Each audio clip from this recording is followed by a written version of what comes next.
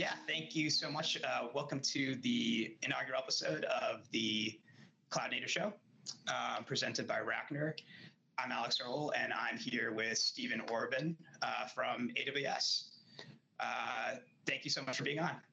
Yeah, thanks for having me, Alex. Yeah, no problem. So you are the author of Ahead of the Cloud, Best Practices for Navigating the Future of Enterprise IT. It's a great book. I read it, I've read it probably 3 or 4 times now. It has a lot of really cool case studies. And I think the thing that struck me the most, was your discussion of your personal history, sort of starting out in more traditional IT organizations, being involved in their transformation, and then ending up as a big part of, what many would argue is probably the most forward-thinking software organization on the planet right now. So I'd love to hear you talk a little bit more about how that happened, or, sort of the process there. Yeah, sure. And first of all, thanks for reading my book. I really appreciate that. It's always interesting to give you some feedback on something that, you've worked so hard to create. So, look, I started my career as a developer in the early 2000s. I'm one of those people who was very lucky. I always knew what I wanted to do when I grew up. I was always very good at math and science and very interested in computers and video games, and could kind of care less about most other subjects, which is, again, maybe hasn't suited me so well for other aspects of my career later in life, but that's a story for another time. And, I started my career as a developer and built a number of what I think were interesting pieces of software over my first probably 7 or 10 years of my career. And then, we started to hit this point at Bloomberg where we were investing in lots of new businesses to do slightly different things all at once. And because we were trying to leverage the same way we had built and deployed bare bones IT infrastructure, so the stuff in the data center, your servers, storage, networking components and the like, for a product and service, namely the Bloomberg Terminal, that had been a fairly mature and highly robust, latency sensitive piece of technology. And we were trying to apply all of those principles that we had learned about operating IT infrastructure at scale to all these new businesses which were effectively startups. One of which I was a co-founder of and running, called Bloomberg Sports.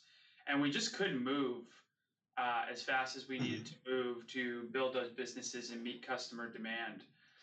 So that was kind of the first time in my career. This was about in the 2008 timeframe, where I really started to have my eyes opened to the possibilities that could be available to large companies who are used to doing things a certain way using the public cloud, where you could have on-demand access to IT infrastructure literally in seconds, and then only pay for what you need when you're using it.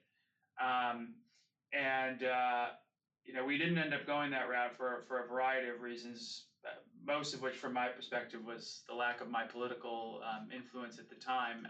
And we ended up building a private cloud, which on one hand did solve a lot of the problems that we had with how quickly we were moving and how much money we were spending on infrastructure for a bunch of new startup businesses. We went from like 8 weeks to 8 minutes to being able to deploy a server, and our costs it decreased dramatically. But we still didn't have anywhere near the amount of features or capabilities that we needed to run all these businesses, and we still weren't moving anywhere near as quickly. So when I went to Dow Jones in 2012, and I had the opportunity to be the CIO there, and I looked across all the different technology that Dow Jones had, again, I found kind of the same movie. They had built up a lot of their own private cloud and other IT infrastructure that maybe at one point in time was going to be a competitive advantage for them. But in the current state where we were in 2012, 2013, was just not allowing them to move as quickly as they needed to in order to keep up with the features needed that their customers wanted and their competitors were delivering. Right. So we embarked on a journey to transform the organization. Public cloud was a big part of that. AWS was my key partner. In addition to moving a significant amount of things to the cloud over that period of time. One, I became infatuated with Amazon and AWS's culture and how they do things, and I really wanted to bring a part of that into my organization. But two, one of the things that I would say, certainly in the beginning of that journey, I wildly underestimated was the amount of change that was going to be required throughout the organization. And I think we're going to come back to that in a second. So I'm going to park that thought for just a second.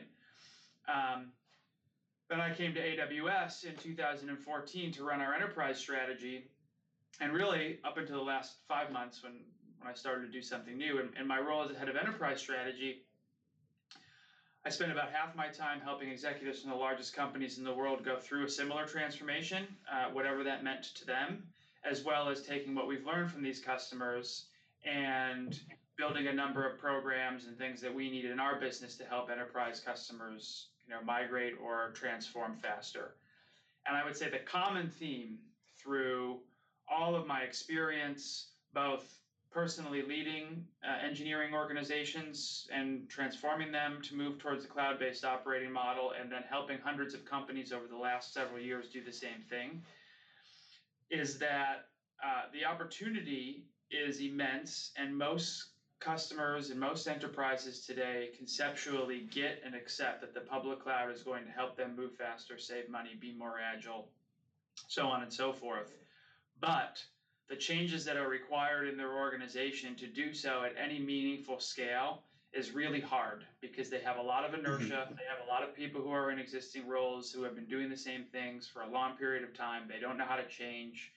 And until they have a way and a playbook for how they can get from point A to point B and know how to think about training their teams, what it means to be a leader throughout that journey, creating business cases for their executive teams and their boards, thinking about who they're going to partner with and work with differently, on and on and on, all of which is kind of detailed throughout my book, they're kind of stuck. So right. The book was really my compilation of the things that I have learned throughout the course of my career to help organizations navigate that change. Right. Yeah. That's awesome. And I guess that's actually a good segue into something I want to talk about. So, now being part of AWS, right now your title is General Manager for a new initiative, which is question mark, I'm sure. Question mark, yeah. For now, you'll find out more in 2009. Yep. Oh, good to know. So now that you're on the product side of things at AWS, I'd be interested to know how you see that, through the lens of your previous experience trying to transform traditional, organizations. Like, is AWS the gold standard? Do they drink their own Kool-Aid, or are things a little different when you're building the building blocks versus building something on top of the building blocks? Yeah. So, look, just in general, Amazon is one of AWS's, toughest customers.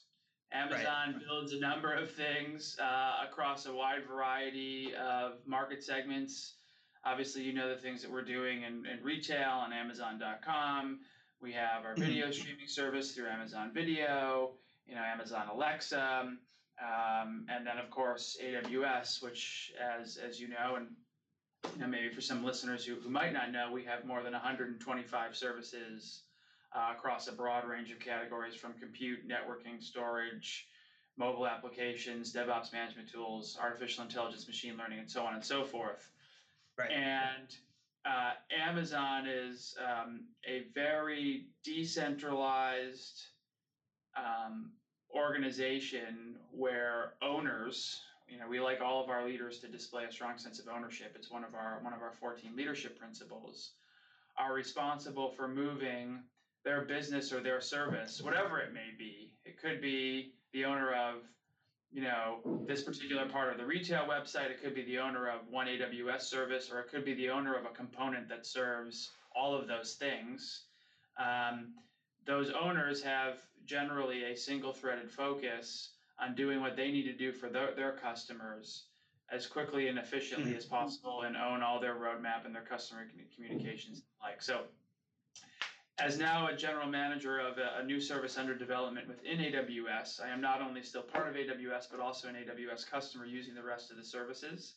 And the rest of Right. Amazon, operates in a similar fashion where there's other owners who own, whether it be an AWS service or something else. And, there is no forced, you must use this AWS service to do this sort of thing. It's really up to the leader of those businesses or that service to decide how and what they need to put together to meet their goals and objectives. It so happens that AWS is the best platform, the best set of services Right. to do much of what we want to do anyway. And we do not, just as a general overall philosophy, force people to use a particular technology or not one way or another. And we really want technology to be adopted because it stands on its own merits. Right. And, that's the same thing you say in your book. That's what basically every organization should do. That's awesome. Yeah, I'm not going to ask you too much about what your new service is. I'm sure there's, something we'll hear about that. Yeah, we'll hear about that. It is an interesting point, though. I think that's one of the things that organizations struggle with. Like if I think about my mental model for how enterprise IT is changing, you have what I just described in Amazon, where there's a number, literally hundreds of thousands of teams that are operating, marching to the beat of their own drum, moving as fast as possible as they can to meet their customer needs, using whatever they need to do so. And then you have your very traditional, I would say, 20-year-old thinking enterprise IT organization where there is a central CIO, there's a command and control, type of hierarchy where, the technology department is the one making the decision on all the different types of technology that the rest of the organization can use, and often doing so with people who have very highly specialized, siloed areas of expertise. And 20 years ago, that made a lot of sense because there was a lot fewer people who were super well equipped to use technology at any reasonable scale to do their jobs effectively. Well, that's changed dramatically. Everybody now has a mobile phone. My daughters, they're 9 and 7, and they've been using technology since they were both 18 months old, maybe even a little younger. And it's not like we're encouraging it, of course, but it's not like we taught them or forced them to do that. And there is just no way I can imagine that my 9-year-old, when she enters the workforce, whatever she decides to do, whether it's in programming, engineering, IT, or otherwise, is going to be told by a central technology department what tools she can use to do her job. It's just impossible for me to imagine that. So we see a lot of these companies who are shifting from that command and control, highly centralized, you must do it this way, because they have to, because their customers, the other people who are working in the company who need technology to do their things, one, are more capable to make some of these decisions themselves, and two, just can't wait for decisions to be made in that fashion any longer. Yeah. And I think that segues really well into something else I want to talk about. So in your book, you talk about how sometimes creating like a cloud center of excellence or some sort of centralized entity within a company is like a great way to sort of up cloud expertise throughout the organization as a whole. There's also a separate discussion about partners like the APN program. We're an AWS partner, so I really know this too. Do you see there being like a macro trend? Or chapter in your book, I think it was titled Accelerate Your Cloud Strategy with Partners. It was written in 2016. Do you see there being a different macro trend now in 2018 between people, harnessing partners, or is now, is cloud expertise ubiquitous enough that now companies are really focusing on insourcing? Obviously, the insourcing, outsourcing pendulum's on a constant swing. But is there any trends you've seen? Yeah, there are trends. I would say largely the trends that I outlined in my book have not meaningfully changed course. Having said that, a couple of things to unpack in what you said. So the insourcing, outsourcing pendulum, as you said, swings all over the place. And it swings, that is not a macro trend. It swings in individual organizations, in my view. And there's a whole set of companies who, in the late 90s, early 2000s, viewed IT, specifically infrastructure and operations, as a commodity play and outsourced it to a small number of large providers, mainly out of India, for a perceived significant cost savings. And I don't have a position one way or another against outsourcing in that fashion. I think there's a time and a place for it if it's managed well. But a lot of these companies have told us, and myself included when I was at Dow Jones, this was our case, got burned by that because they were actually not able to move as quickly as they needed to, and ended up feeling nickel and dimed every time they wanted to do something differently that wasn't initially set up in some contractual vehicle or whatever. So they're looking for kind of a new way forward, and oftentimes they will start with the premise that we don't want to do that again, so we're going to take the insourcing route. Now the problem there is still another thing you said is, has cloud expertise become ubiquitous enough where everybody can do this themselves? The answer to that is absolutely not. And if there is one thing that I feel is stunting the adoption of cloud, it's how quickly people are able to obtain, people as in, IT personnel worldwide, whether you're in a partner, a company, or anywhere, just the world's IT workforce, how quickly they can acquire those skills that they need to think about and deploy cloud technologies, because it is a little different. And it's not wildly different. We haven't changed physics. We haven't changed the speed of light. It's at the end of the day, there's still computers running software.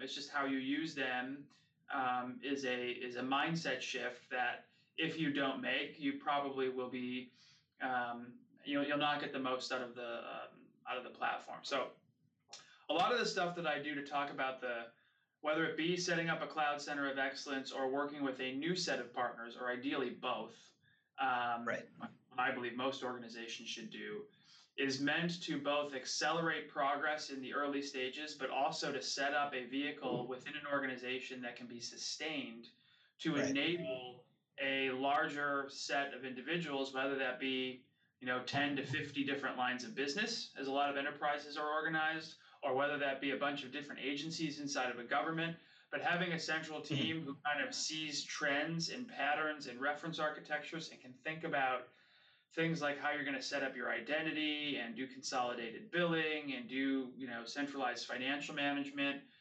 which starts to matter as you get to scale. But really thinking about themselves as a customer-oriented enabling organization, a attitude of how can I help you? What do you need to do and how can I help you do it? As opposed to, well, you need to do it this way because this is the only way we as a company support, I think is a very important, again, mindset shift. And then the partners who are doing it, as evidenced by, just the fact that we're having this conversation, Rackner Solutions, where, you guys are doing your work. You weren't in the cloud 10 years ago, right? So there's a new set of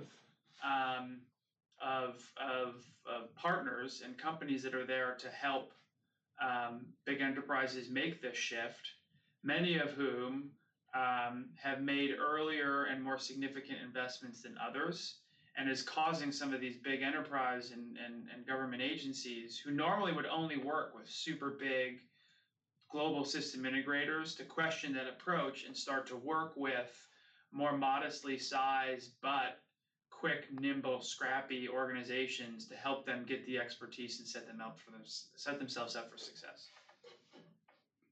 Absolutely, yeah. I know. I think it was something I read. You were quoted saying these organizations younger than my 4-year-old daughter are the ones that are sort of driving sort of this change, and the ones who usually are first adopters, just like we were.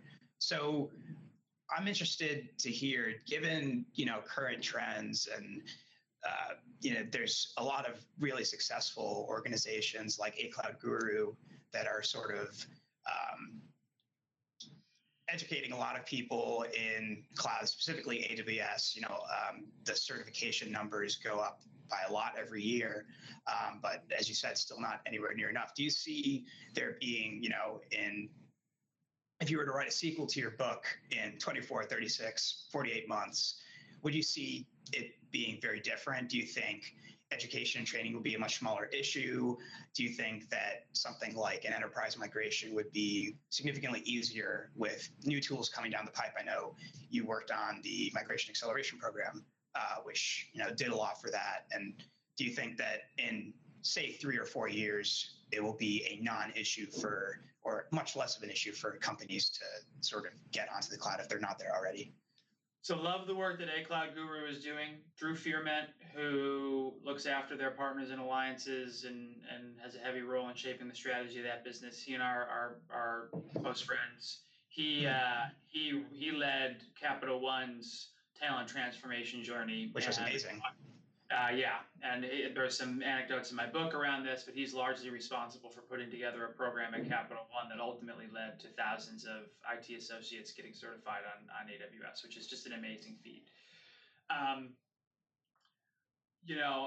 Again, I talk about this a lot in my book, but what it comes down to for me is people are afraid of what they don't know. And it's largely well known that people are afraid of change. And when you're trying to lead a massive transformation that's full of change, I've found through my own personal experience, but also with working with hundreds of customers, that the best way to get people over that fear is to teach them what they don't know. And that's through things like training and certification, of course, but also there's no substitute for experience and just doing it. So I think those two things need to go hand in hand. People need to be given an opportunity to take training and to become certified because it's a goal for them to strive for so that they can take those things and use them in their real world experiences. But they also need to be given an opportunity to do stuff using the new skills that they're learning. And sometimes I see one, but not the other. And, it's less successful than if you do kind of both at the same time. I definitely think that 3 years from now, then the other thing you said was, well, we have all these other things that are going to make migration easier. And that's absolutely true. I founded our migration acceleration program back in November of 2015. It's grown far beyond my expectations or wildest dreams when we founded it in the beginning. And, there are now hundreds of customers migrating hundreds or even thousands of applications to us and exiting dozens of data centers at a time. And that program is still very alive and well, and we're continuing to make a lot of investments to bring the cost, complexity, and risk associated with not just large-scale migrations, but individual applications that we might commonly encounter in those large-scale migrations down as fast as possible. But the trick is not training and certification and learning new things and even at an individual level, but also at a macro level for an organization. It's not a one-time thing. And if it's anything that's been constant over the last 10 years is that the rate of change in the set of tools and technologies available for customers continues to increase, and that's going to continue to happen. So it's not just about like, okay, I need to learn what I need to do what's right in front of me today using public cloud technologies, but I also need to set myself up as a technology professional in today's day and age to do that and be able to, at some reasonable level, constantly kind of stay current. And that's a struggle that I don't have the golden answer, the silver bullet for that. But I think 3 years from now, machine learning and artificial intelligence is going to be deployed in a much more meaningful way across, certainly the enterprise. I'd argue also in the government space where you spend a lot of your time, although I'll admit I know a little bit less there. And that's going to create a whole new kind of change management and learning opportunity for people. So I think the number of people who are educated on the public cloud as we know it today will obviously be much greater, and there'll be less friction associated with that, and it'll be easier to move. But at the same time, there'll just be that next horizon that we have to be thinking about training our folks on as well. So speaking about that next horizon, you said that more than 90% of features on the AWS roadmap are a direct result of conversations and feedback you get from customers. Werner Vogel spoke about this last week at the New York Summit keynote too. Incidentally, some really great presentations at that keynote, especially the Epic Games presentation for Fortnite. That was actually extremely interesting. And I definitely recommend looking at that for anybody who's listening to this. But given sort of this customer focus, sort of the current position of the market, I know you can't tell us any specifics, but what's coming, in the next year, 2 years? Is there going to be, obviously there's going to be a bit of everything because, there's been an exponential increase in services, but. Yeah, I can talk about a couple of things. So inside of compute, you have this natural evolution that's happening right now of servers. First of all, you had these kind of big monolithic mainframes that moved to, big iron proprietary servers that moved to lower cost commoditized, blade servers that then moved to virtualization. And then you had kind of the first version of the public cloud virtual machine infrastructure. And the next kind of two layers of that story, from our point of view, are containers, where you can now encapsulate and pack and neatly organize applications into a unit that can then be packed and organized onto computers much more efficiently and moved around and made more portable. And then the next level of that evolution is what we call serverless architectures, where you have something like an AWS Lambda, where a developer needs only to write their code, deploy that into AWS Lambda, and we'll scale up and down all the compute resources needed to do it, where the infrastructure is completely invisible to that developer. So I think the pendulum is swinging towards that end of the spectrum, where our customers are using a lot more containers and serverless architectures to find novel ways to do things where there's less and less for them to think about. So you'll see a lot more in both we've got a bunch of choice in containers today with ECS, our own Amazon AWS Elastic Container Service, and then AWS Fargate, which is a completely serverless container management system. And then we also have support for Kubernetes within that. And then, of course, Lambda with the serverless architecture. So you see a lot more there. In data and analytics, we have a lot of customers who are tired of being effectively held hostage by their old guard database vendors. Those who, impose punitive licensing terms and make their technology more expensive to use over time. And customers just don't want to be treated that way anymore. So we've seen a lot of customers move towards some of our fully managed database offerings, whether they be our DynamoDB NoSQL offering, or Amazon Aurora, our relational database. And there's a lot of investment and push to make those easier to use, easier to migrate to, and helping customers kind of move on to that. Then all the analytics that happen on top of that. And then you kind of jump into like the machine learning, artificial intelligence. And that's something that Amazon has a long heritage of doing for the last 25 years, long since before I got here. We use machine learning for things like product recommendations, optimizing how our fulfillment centers work, fraud detection, analyzing reviews, so on and so forth. But even for us, we found that it was harder than we thought it should be to use machine learning for everything we do. So we started to develop a number of services internally for our businesses to use, which now have led to AWS services that we want to make it easy for everybody to use machine learning. So there's a whole bunch of layers to that stack, all of which are still under, all of which our customers are using, but we're continuing to listen very eagerly to our customers and building lots of features for. So everything at the base layer for the hardcore data scientist, using popular frameworks like MXNet, Apache MXNet, TensorFlow, Caffe, Theano, Torch, and the like. We have a managed service called SageMaker, where we just at the New York Summit, since you were there, we launched a number of significant features for SageMaker that's going to make it, a more fully featured platform where customers can train, model, and deploy their models very, very quickly. Without having to manage any of the infrastructure underneath. And then, of course, we have a number of managed services for things like video and image recognition, text-to-speech, And we're also building a number of virtual reality and augmented reality services as well. So I think if you look across that whole spectrum, you're going to see more in those thematic areas. And again, that is largely driven because that's where our customers want us to go. Yeah, that makes sense.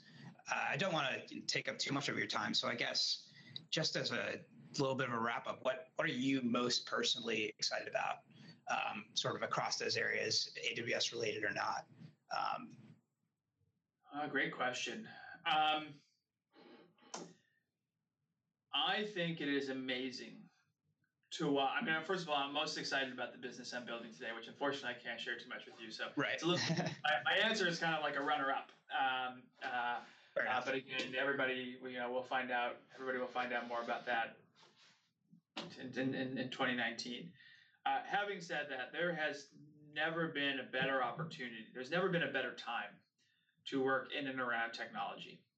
And the opportunity for really large enterprise organizations who, have access to lots of capital, have both human and financial, but feel like they're a little stuck and not making the progress that they wanted to make for the last couple of years and can't move fast enough. There's never been a better opportunity to shake things up and change. And there is a way to do it.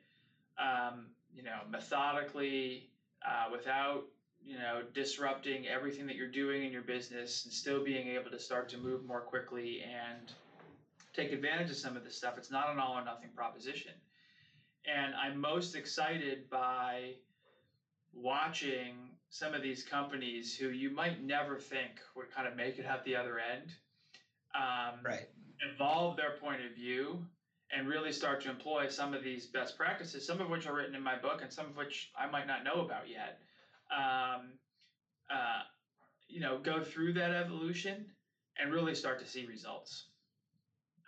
That's awesome. Yeah. Awesome. Well, that was, I think, really informative. I'm extremely excited to see the results of what your team's working on. I'm sure we'll end up using it here at Rachner. And thank you again so much for agreeing to be on the show. Yeah, Alex, thanks a lot for having me. It's a pleasure being here, and thanks for your continued partnership. Awesome. Thank you very much.